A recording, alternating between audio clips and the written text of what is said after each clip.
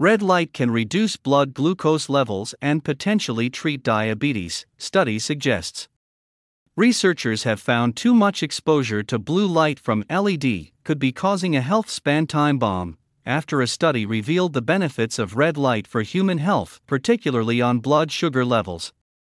According to a study at the University of London, red light exposure can help reduce glucose in the blood, suggesting it could be one way to tackle the growing problem of diabetes in the population.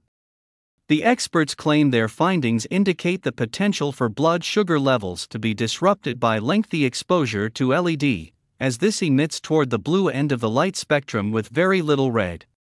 The scientists suggest blue light on its own can drive disrupted blood sugars that may, in the long run, contribute to diabetes and undermine health spans, although this could be counteracted by sufficient exposure to sunlight, which contains the optimum balance of red and blue light.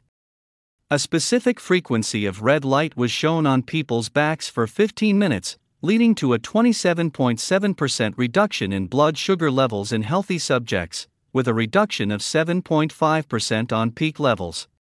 The study was carried out on 30 healthy people, but researchers say that red light therapy can potentially control the spiking insulin levels experienced after meals in those with diabetes. Lead author of the study, Dr. Michael Powner, senior lecturer in neurobiology at City, University of London, said it was clear the red light affected the functioning of mitochondria, known as the powerhouse of cells, and that this impacts our bodies at a cellular and physiological level. Our study has shown that we can use a single, 15-minute exposure to red light to reduce blood sugar levels after eating.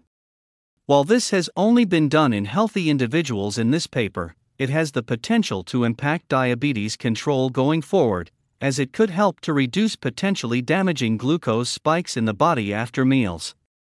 Pre-1990 incandescent lighting had more natural balance. Professor Glenn Jeffrey, professor of neuroscience in the UCL Institute of Ophthalmology, said, "Sunlight has a balance between red and blue, but we now live in a world where blue light is dominant because although we do not see it, LED lights are dominant in blue and have almost no red in them. Long-term exposure to blue light is potentially toxic without red. Blue light on its own impacts badly on physiology and can drive disrupted blood sugars that may in the long run contribute to diabetes and undermine health spans." He said that prior to around 1990, we used mainly incandescent lighting, which was okay, because it had the balance of blue and red similar to sunlight, but there is a potential health span time bomb in the change to LEDs in an aging population. This can partly be corrected by spending more time in sunlight. LEDs are cheaper and sold as the greener choice. Businesses and households in the UK have switched mainly to LED over incandescent light bulbs because they are more energy efficient and said to be at least 75% cheaper.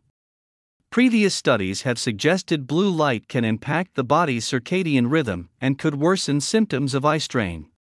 The latest red light study, published in the Journal of Biophotonics, was sponsored by Sight Research UK.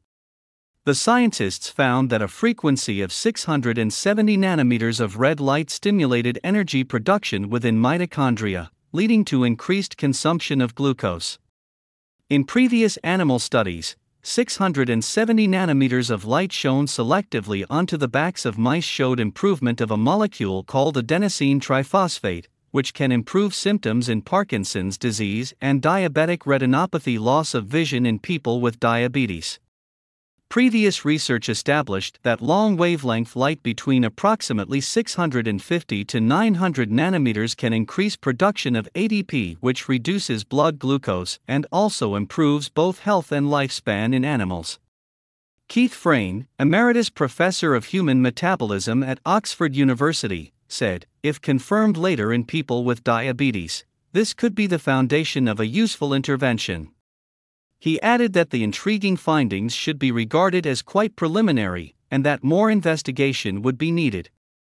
Importantly, we need to know whether this is an actual metabolic effect, or whether, for instance, the warming effect of the red light exposure alters patterns of blood flow, potentially altering the nature of the blood sampled by pricking a finger. We also need more information on what happens to the glucose that doesn't appear in the blood. Thousands of studies in more than 70 countries have been conducted over the past 2 decades demonstrating the promise of red and near-infrared light-related therapies both for health and cosmetic purposes, with the treatment marketed under various names including phototherapy and low-level laser light therapy. PA contributed to this report.